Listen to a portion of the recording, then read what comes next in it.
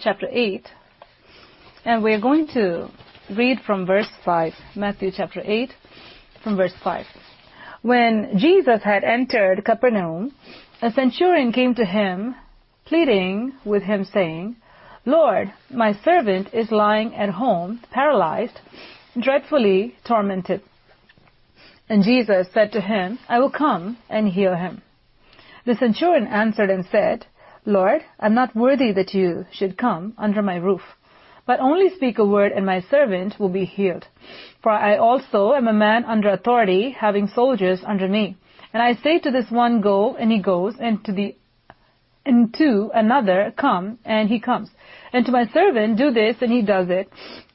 When Jesus heard it, he marveled and said to those who followed, Assuredly, I say to you, I have not found such great faith, not even in Israel. And I say to you that many will come from east and west and sit down with Abraham, Isaac, and Jacob in the kingdom of heaven. But the sons of the kingdom will be cast out into outer darkness. There will be weeping and gnashing of teeth. Then Jesus said to the centurion, Go your way, and as you have believed, so let it be done for you. And his servant was healed that same hour. Blessed be the Lord God Almighty. There are several things that the Spirit of the Lord wants to bring it before us at this hour as a prophecy for this month of June, and also condition. There are several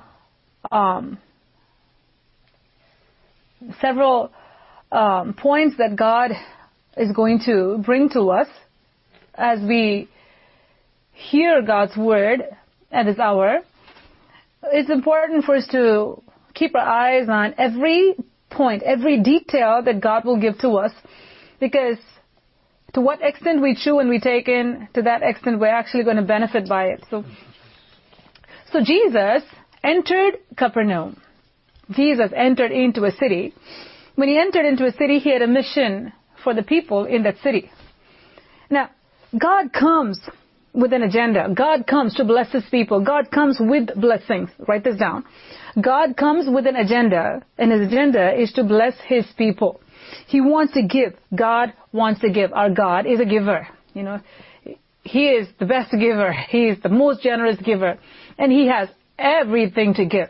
He has the best gifts to give. So our God comes with everything in his hands. So if you have arthritis, he has healing for that.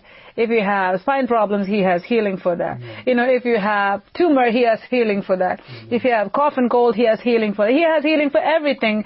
He has healing for mental illness. He has healing for physical illness. He has healing for emotional illness. And he has healing for marital problems. He has healing for everything. And you have financial situation. He has everything. He is the answer himself. Amen. So when Jesus comes to the scene, he brings everything with him because he has everything. He is everything. He entered into Capernaum. The Spirit of the Lord is speaking to our hearts today. Jesus has entered into our Capernaum, our lives at this time, bringing everything he can offer for us, our church. There's a place where Jesus is visiting this season to give to his people what they really need and have faith for. Amen. What they really need and have faith for. Very important. Now, Jesus entered into Capernaum with everything he had, and now there is a candidate who comes to receive what Jesus had. Centurion came to him, pleading with him, saying, Lord, my servant is lying at home, paralyzed, dreadfully tormented. I didn't read this chapter before today. I might have read this a long time ago. But I remember that Centurion's servant was sick, but this is the first time I'm reading today after a long time. Even to see the words, at home, paralyzed, dreadfully tormented. And I wonder what he had. He's coming and he's telling Jesus this, Lord, my servant is lying at home, paralyzed, dreadfully tormented. There are diseases that didn't have a cure back then, and you have the same diseases that still don't have a cure now. Now, when you understand that you have Jesus who is there for every generation, for every season, who has a cure, for every time period. Jesus Christ is there, the centurion comes, and he's coming to Jesus, and he's putting his case before him. He's giving his need to Jesus Christ and saying, Jesus, please help me. Number one is earnest prayer. If you want God to do a miracle in your life, if you want God to do something substantial in your life, you need to be someone who knows how to pray. Pray earnestly. Pray prayers that will move the heart of God. We sang this, right? Teach me, Lord. Teach me to pray like how Jesus prayed. Teach me, Holy Spirit, teach me.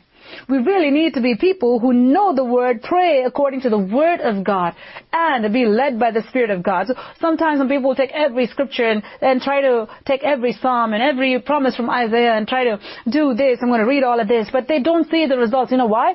Because it's like this. If you don't know what you're deficient in, and you just say, well, I need to take vitamin C, vitamin A, E, D, K, and I'm going to take, all the vitamins, and I'm going to go for it, all the minerals over there, and I'm going to take everything, and I'm going to take everything, the same dosage, and try to take everything every day. And we're wondering, what's wrong with this? This is doing this, and that's doing this, and you won't know anything that is actually happening in your body. But if you go to the physician, and the physician, they run a lab test, and they say, oh, you know what? Even though you are taking this vitamin, your body is really not absorbing this vitamin. So, even though you think that you're taking 100 mg of everything, your lab test shows that you're really, really, really deficient in this because something is wrong with your body. It's not absorbing this vitamin. Well, that vitamin shows really, really high because you should not be taking that because this is doing something to this body. Now, when you know that and the doctor says, now you have to really double up on this dose and you have to lower this dose, what happens? Your body begins to function the way it should function because it's getting the right dosage. When it comes to prayer, when it comes to seeking God, we need to know how to pray according to the heart of the Father, and only the Holy Spirit can lead us into such prayers. We can have all the promises in the Bible, take here, there, catch everything, and put promises all over the house, but really not see the results because those are not promises given by the Lord for us during that season so that we can hold on to and see what God can do in our lives. So it's very important. God ministers to our spirit according to our need. Write this down. So it's not a generic thing. The Spirit of God comes to us during every season, and He ministers to us according to our need. Once He does that, it is our job now to hold on. Once you know, oh, I'm deficient in this. Oh, my body is not absorbing, so instead of taking 100, I need to be taking 400 mg. You need to be doing that. Once you know that, you have to be diligent in taking the 400 mg of whatever that is every single day. You can't say, well, I took it today, 3 days later, I'll try again. Oh, I forgot about it. And if you're inconsistent, your results are going to be inconsistent. God is speaking to our hearts today. If you believe in the sovereign will of God, and if you believe that, your prayers can actually influence God's heart, thereby give you a favorable result, then you need to be praying prayers that will touch the heart of God. The first thing is, you need to pray like how Jesus prayed, like how Elijah prayed. Prayers that will move the heart of God. Pray effectively, effective prayers. That's what he did. The centurion came and he prayed a prayer that was so effective. It touched the heart of God, and Jesus answered right away. He said, I will come and heal him. Centurion is a Roman soldier, a captain over 100 soldiers. He is not a Jew. Jesus didn't look at him and say, well, I'm not going to come to your house and I'm not going to come heal your servant. It's not even you, it's your servant. I'm not going to come. He didn't say any negative response, give any negative response to the centurion. Or he didn't show a cold shoulder and he said, well, I'm here only for the Jewish people, like the Syrophoenician woman. There's a reason there. And there's a reason here. She had faith and he had faith. Jesus Christ was teaching two different lessons over here. One over here, a lesson over here, and a lesson over there. In this chapter, you see, when the centurion came to Jesus Christ and he says, Lord, please come and do this for my servant, Jesus Christ responded favorably to him because his prayers touched the heart of God. Why? Because it was effective. Secondly, it was full of faith. The effective prayer is combination of two important ingredients. We've seen this before, and God is bringing to us again. Faith, we always say faith and humility are inseparable. So you can put that into one category, faith and humility. Without humility, there's no real faith. Without real faith, there's no humility. Humility and faith will go hand in hand, has to go hand in hand. That's number one. Number two is, come to him and earnestly pray. Elijah earnestly prayed, and what happened? Heavens opened. He earnestly prayed, heavens closed. So, when it comes to prayer, you need these two things. If you want to put it as three, you can put it as three. But I would put it as two because humility and faith go together. You can't say, I have faith and I'm a person of faith and filled with pride. That will become an open door for Lucifer to come. It is so important. The more we have faith, the more humble we become. We become more dependent on Jesus, knowing that without God I cannot do anything. If you have real faith in God, you will have zero faith in yourself. Humility. Faith in God and humility. Humility says that I cannot do this, I am zero, and goes to God for everything. So humility and faith, they go hand in hand. An earnest prayer. So you pray earnestly, and you pray with faith, which is faith equals humility, like how we say, faith equals obedience, right? Without real obedience, there's no faith. Without faith, there's no real obedience. So faith and obedience are inseparable. Faith and humility are inseparable. Earnest prayer and faith. If you want to separate faith and humility so you can remember, you can put it that way as well. Earnest faith, earnest prayer, faith, and humility. Now, within these three, you are zooming in and zooming into what kind of an earnest prayer, what kind of a faith. Faith has quality. If you're taking notes, write this down. Faith has quality and faith has quantity. Faith has quality and faith has quantity. Not every faith is the same faith. Not the quality of every faith is the same. Now, you look at the centurion's life. Jesus Christ sees him. When he came itself, Jesus, while he saw him itself, he knew what kind of faith he had and how humbly he came. And his prayer was so earnest. And Jesus told him, I will come and heal him. That's what Jesus was going to do. This is the plan of God. Write this down. This is God's plan. God had a plan. His plan was to heal the centurion. But how he was going to heal the centurion was already written, a method there, which was, I will come and heal him. But the centurion, he had the faith that was so great. You see that? That's the quality and quantity there. His faith was so great. Great in what? Quality and quantity. It's not small faith. When you look at the disciples, when they were in the boat going with Jesus Christ from one place to another, a great storm came. And the disciples were so afraid. And they went and they shook Jesus and said, Jesus, don't you see that we are perishing? Do something, Jesus, they're saying.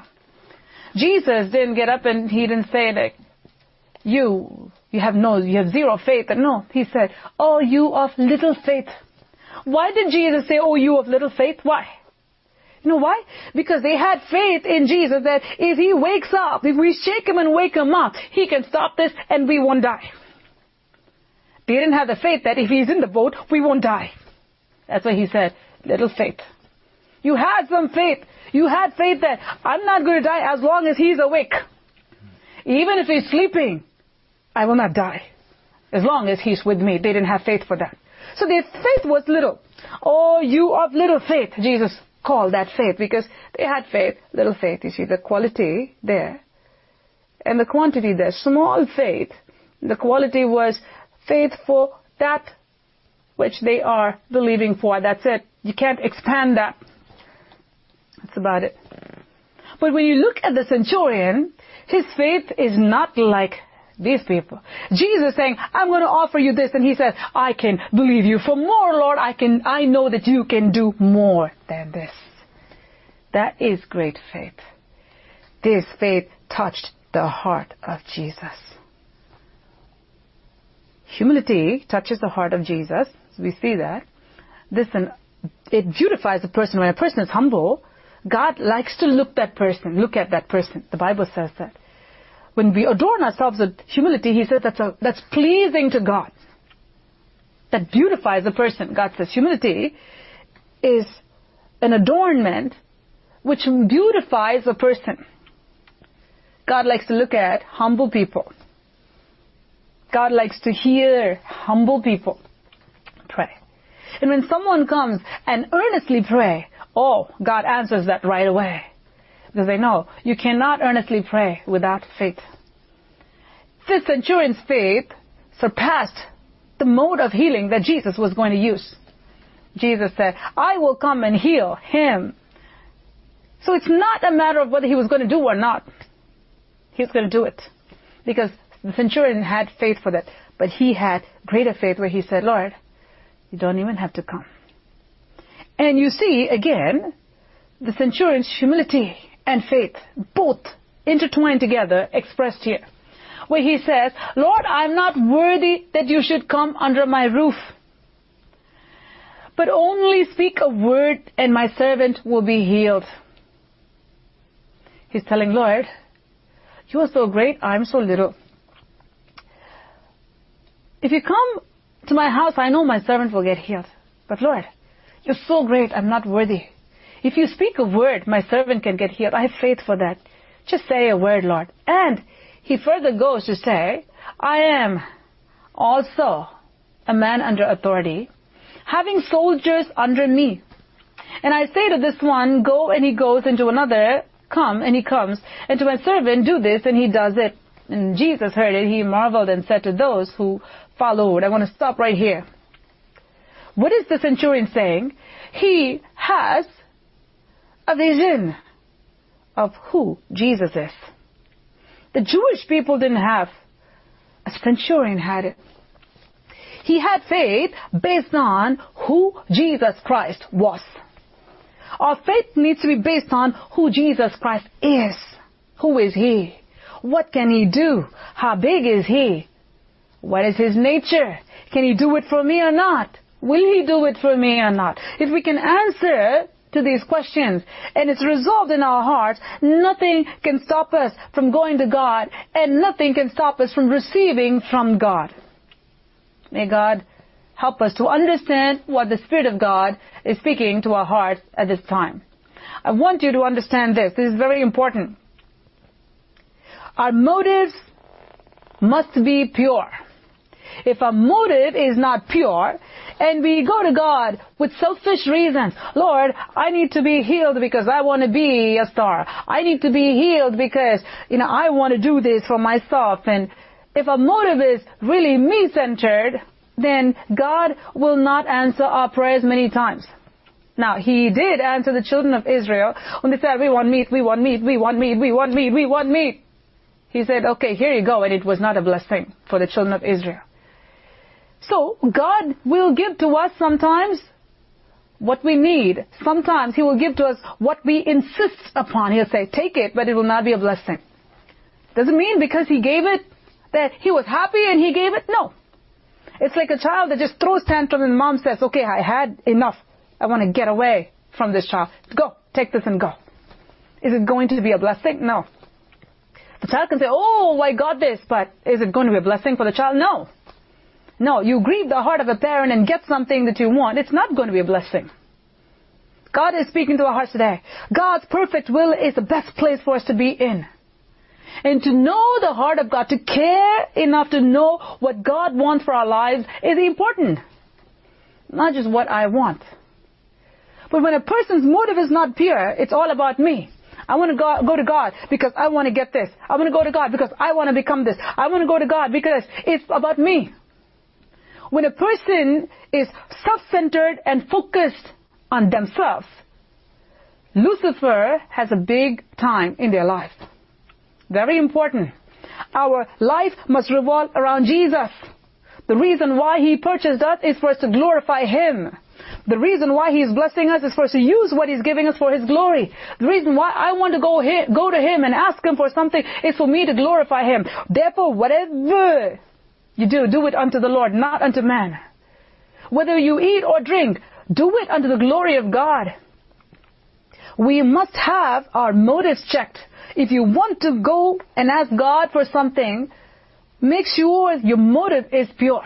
Why do you want what you're wanting? Why are you going after what you're going after? Why do you want to get healed? Because you want to show someone you can do something better than them? Why do you want to have this? Because you want to tell the world that I am better than them? Oh, God loves me. That me is a snare. Lucifer was not happy. Lucifer was created by God. Lucifer was blessed by God. Lucifer was given a position. Lucifer was given beauty. Lucifer was given talents. Lucifer was given everything. Lucifer was called to serve God. What happened to you, Lucifer? What happened? Lucifer was not satisfied with the place where God placed him, even though it was an honorable place. He eyed the place of God. What happened to him? He was pushed from where he was, away from the presence of God, over for Lucifer. Every child of God should be very careful to check your motive. Why do you want to do what you're wanting to do? Even in the presence of God. Oh, I want to sing because I want to show that I can sing. Let me tell you, there are plenty of people who can sing. So, if someone says, oh, I have talent, I can sing, a lot of people have talents. No big deal. People even who don't have talents, when they practice, they sing to an extent. No big deal. Oh, I have a beautiful body. Guess what? 1 second, you can become totally paralyzed. 1 second, you can have a stroke and your whole face can become crooked. 1 second, something happens. You cannot walk. So there's nothing to boast about. What we have is because of the grace of God. Why do we want to do certain things? Understand, our motive is very important. Satan goes around like a roaring lion looking to see who he may devour. Why do you want to do what you want to do? In the house of God, there's no room for flesh to glory in the presence of God. It's an abomination.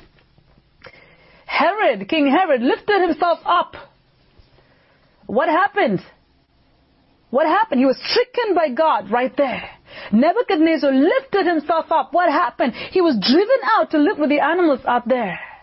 We have to be very careful. Never try to lift oneself up in the presence of God, whether you come to church or not. Never dress the way you dress because you want people to see when you come to the house of God. It's an abomination to God. If you're coming to God, you wear your good garment, best garment, because you're going to the house of God to honor God. Make sure you wear things that are appropriate and God glorifying, because you're going again to the house of God. Don't entertain demons. Don't play with fire. Judgment begins in the house of God. When you go to the house of God, you're going to see God and God alone, not to go and lust at another man, look at another woman there. You're going to the house of God to worship God and God alone. If that is not the motive, you have to check your motive, because you can get stricken, smitten in the house of God, because in our house, Jesus reigns and God is at work. If you want to go see people, people can go to the bar. Don't go to church for that. This is the house of God. If you want to commit sin, go somewhere else, not in the presence of God. If you want to show off something, go somewhere else. Don't come to the house of God with impure motives, with wrong look. God is speaking to our hearts today. Be very, very careful. The Bible says, watch your steps to the house of God. When you go to the house of God, the Bible says, be very careful. How you conduct yourself in the house of God is very important. Very, very important. Because God is there. anyone comes and says, well, I want to do this, be very careful. Unless you're called to do something, don't even desire for something. God sees that you're fit, He will call you. He will tell the pastors to call you. That's how God leads our church. Oh, this was given to them, that was given to me, this is not given to me, I have so many talents. Doesn't matter. God will see if you're fit. God will bring people with no talents and give them talents and skills to do what God has called them to do. So talent is not a big thing. Even if you don't have talent, don't worry about it. Be faithful to God. If you're faithful to God, He will give you what you need to serve Him. Because God is looking for holiness in the heart of hearts. Your thought life, your eyes, how you look, what you hear, what you speak, how you conduct yourself, how you go to the house of God and how you are outside the house of God is very important. We can be all holy when we come to church and be totally opposite in your private life. God is seeing that as well. God is speaking to our hearts today. Be very careful. Be very careful. Don't fall into the trap of others. Just like how other people fell. House of God is a place of joy, place of glory, and place of judgment. I want to repeat. The house of God is a place of joy, place of glory, place of worship, but God shows up and is a place of judgment. We have to be very careful when we come to the house of God. Never worship the Lord. Hey, wait, make a big noise here because you want everybody to think that you're very spiritual and you're shouting and making a big scene over there. God sees that. We have to be very careful. When you do things as a show and pretense in front of other people, evil spirits will get inside such people because they are trying to steal the attention away from God and towards themselves. Oh, don't even dare go near that side because you'll become a candidate for Lucifer to enter in. When you're in the presence of God, genuinely shout out to God. Genuinely, it is you and God at that time. No one else should be in the scene. You're not there for anyone. You are there for yourself and God. That is your time with God. Be very careful when you're in the presence of God. Now, the centurion came there. It was the centurion and Jesus. He didn't care who will say what, and then I'm a centurion. No. He humbled himself and he came because he acknowledged that Jesus was bigger than him. He acknowledged that he was less than Jesus Christ. He acknowledged that he cannot do what Jesus can do. He acknowledged his inability to heal his servant. He acknowledged that Jesus had the power over sickness. What do you acknowledge? Where's your faith and how much is your faith and how big is your faith? How small is your faith? How flaky is your faith? How strong is your faith? Think about it. The moment you say, oh Lord, I know God will heal me. And the moment the doctor comes and says something, oh no, so what do I do next? More than following God, people follow physicians. There is a time and a place for that. Sometimes God will say, do what the doctor says.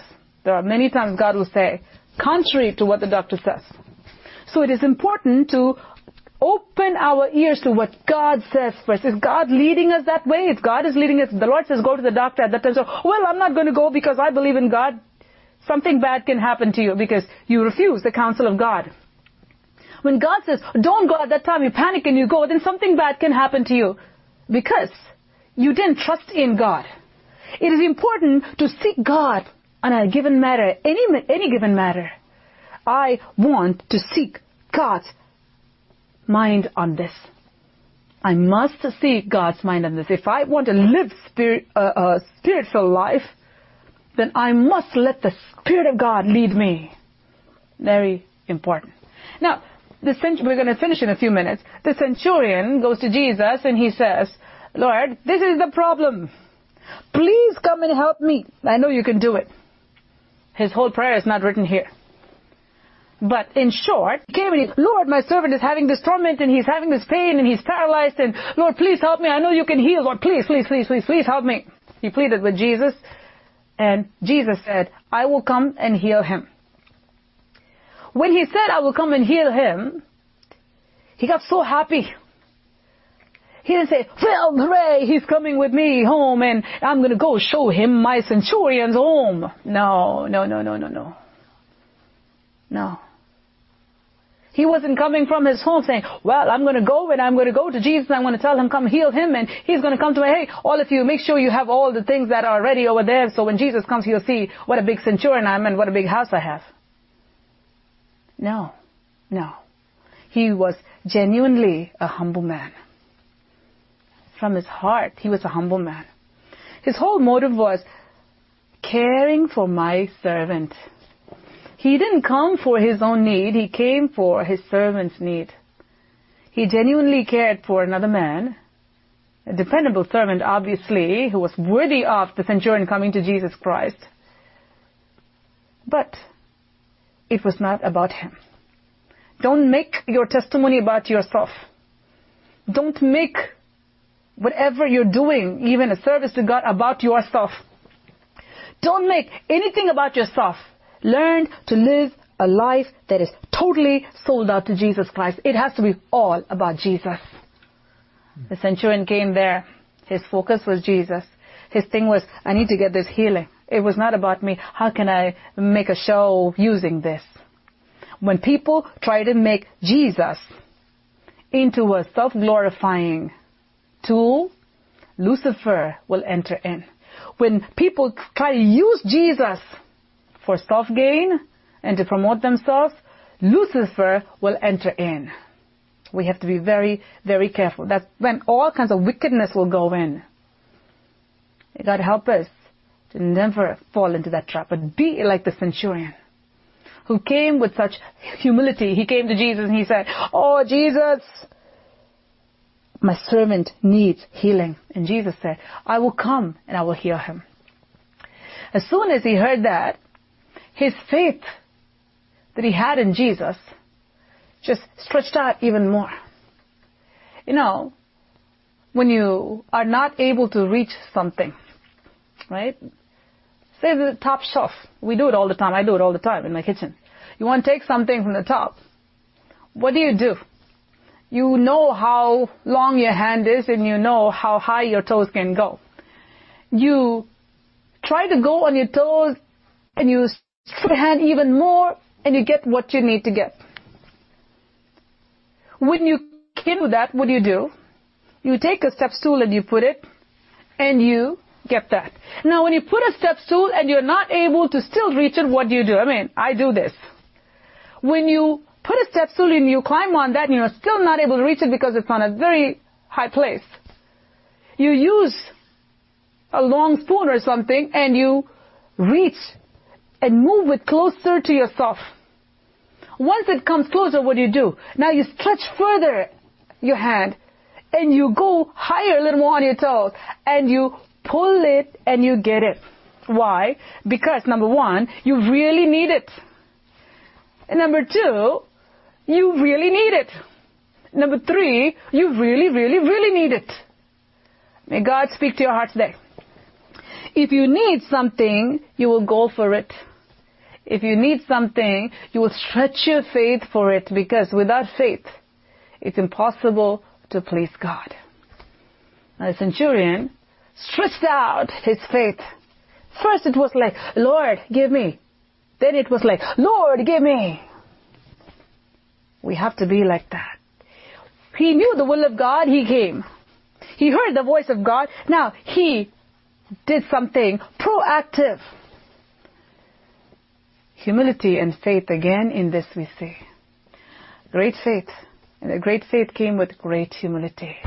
If you want to become a person of great faith, you need to have great humility.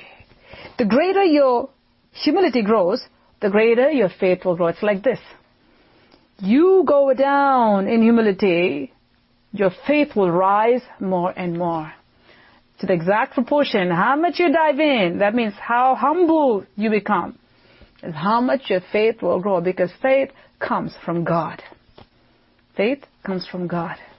The more you humble yourself, the more He will deposit His word into you. The more He will increase faith. The more you will grow in faith. The centurion was a wise man. He came and he said, now, Lord, I know how this thing operates. How did he get that revelation of how Jesus Christ is operating? How did he get the revelation of spiritual authority? How did he get the revelation of how the anointing of Jesus Christ is operating, how it is actually bringing healing? How did he know that healing and disease is like master and slave? How did he know that? How did he know that Jesus was Lord over the diseases like he is Lord over the soldiers? How did he get that concept? God revealed it to him because he was humble. He was humble. The Bible says in every nation, every religion, whoever is really looking for God, God reveals himself to them. Centurion is such a person, just like Cornelius in the book of Acts. So God reveals to him. If you are faithful to God, God will give you divine revelations. God will show you spiritual principles. God will lead you closer to himself. God will take you into victory. God himself will lead you into victory. When? If you're really humble. And if you come to Jesus and say, Lord, I humble myself, Lord. I humble myself at this hour. Not because, I need to somehow humble myself because I have to get something I want because I have some crooked motives. No.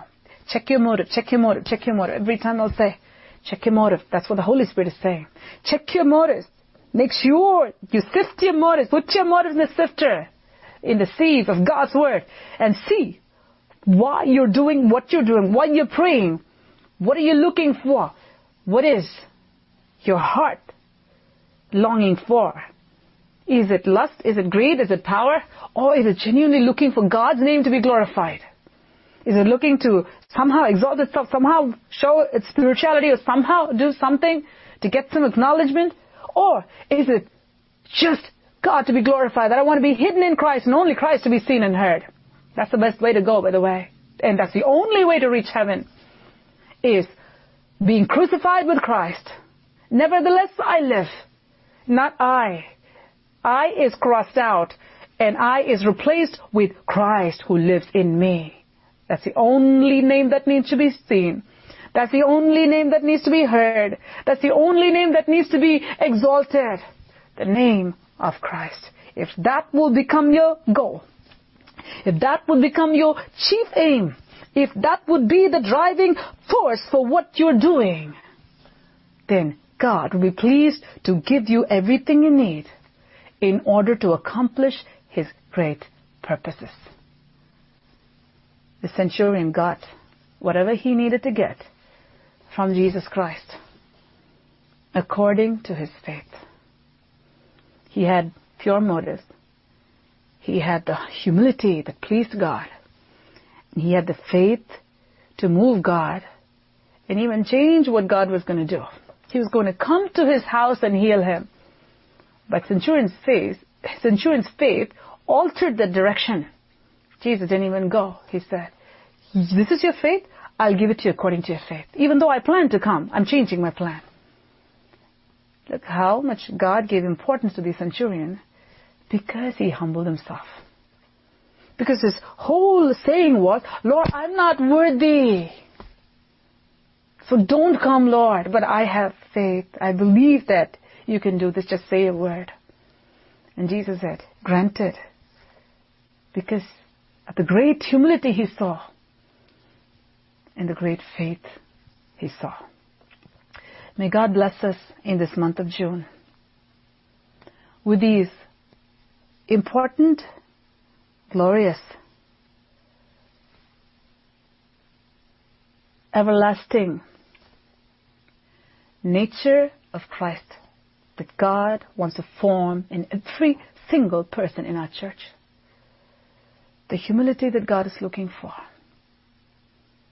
The faith that God is looking for. The earnest prayer that God is looking for. Let the motives of every believer be pure. That your heart may long to see God glorified. That people should see Jesus and not myself. People should see Jesus and not me. That I has to be crossed out, deleted, and replaced with Jesus. You can say, I want to delete that I and not put anything there.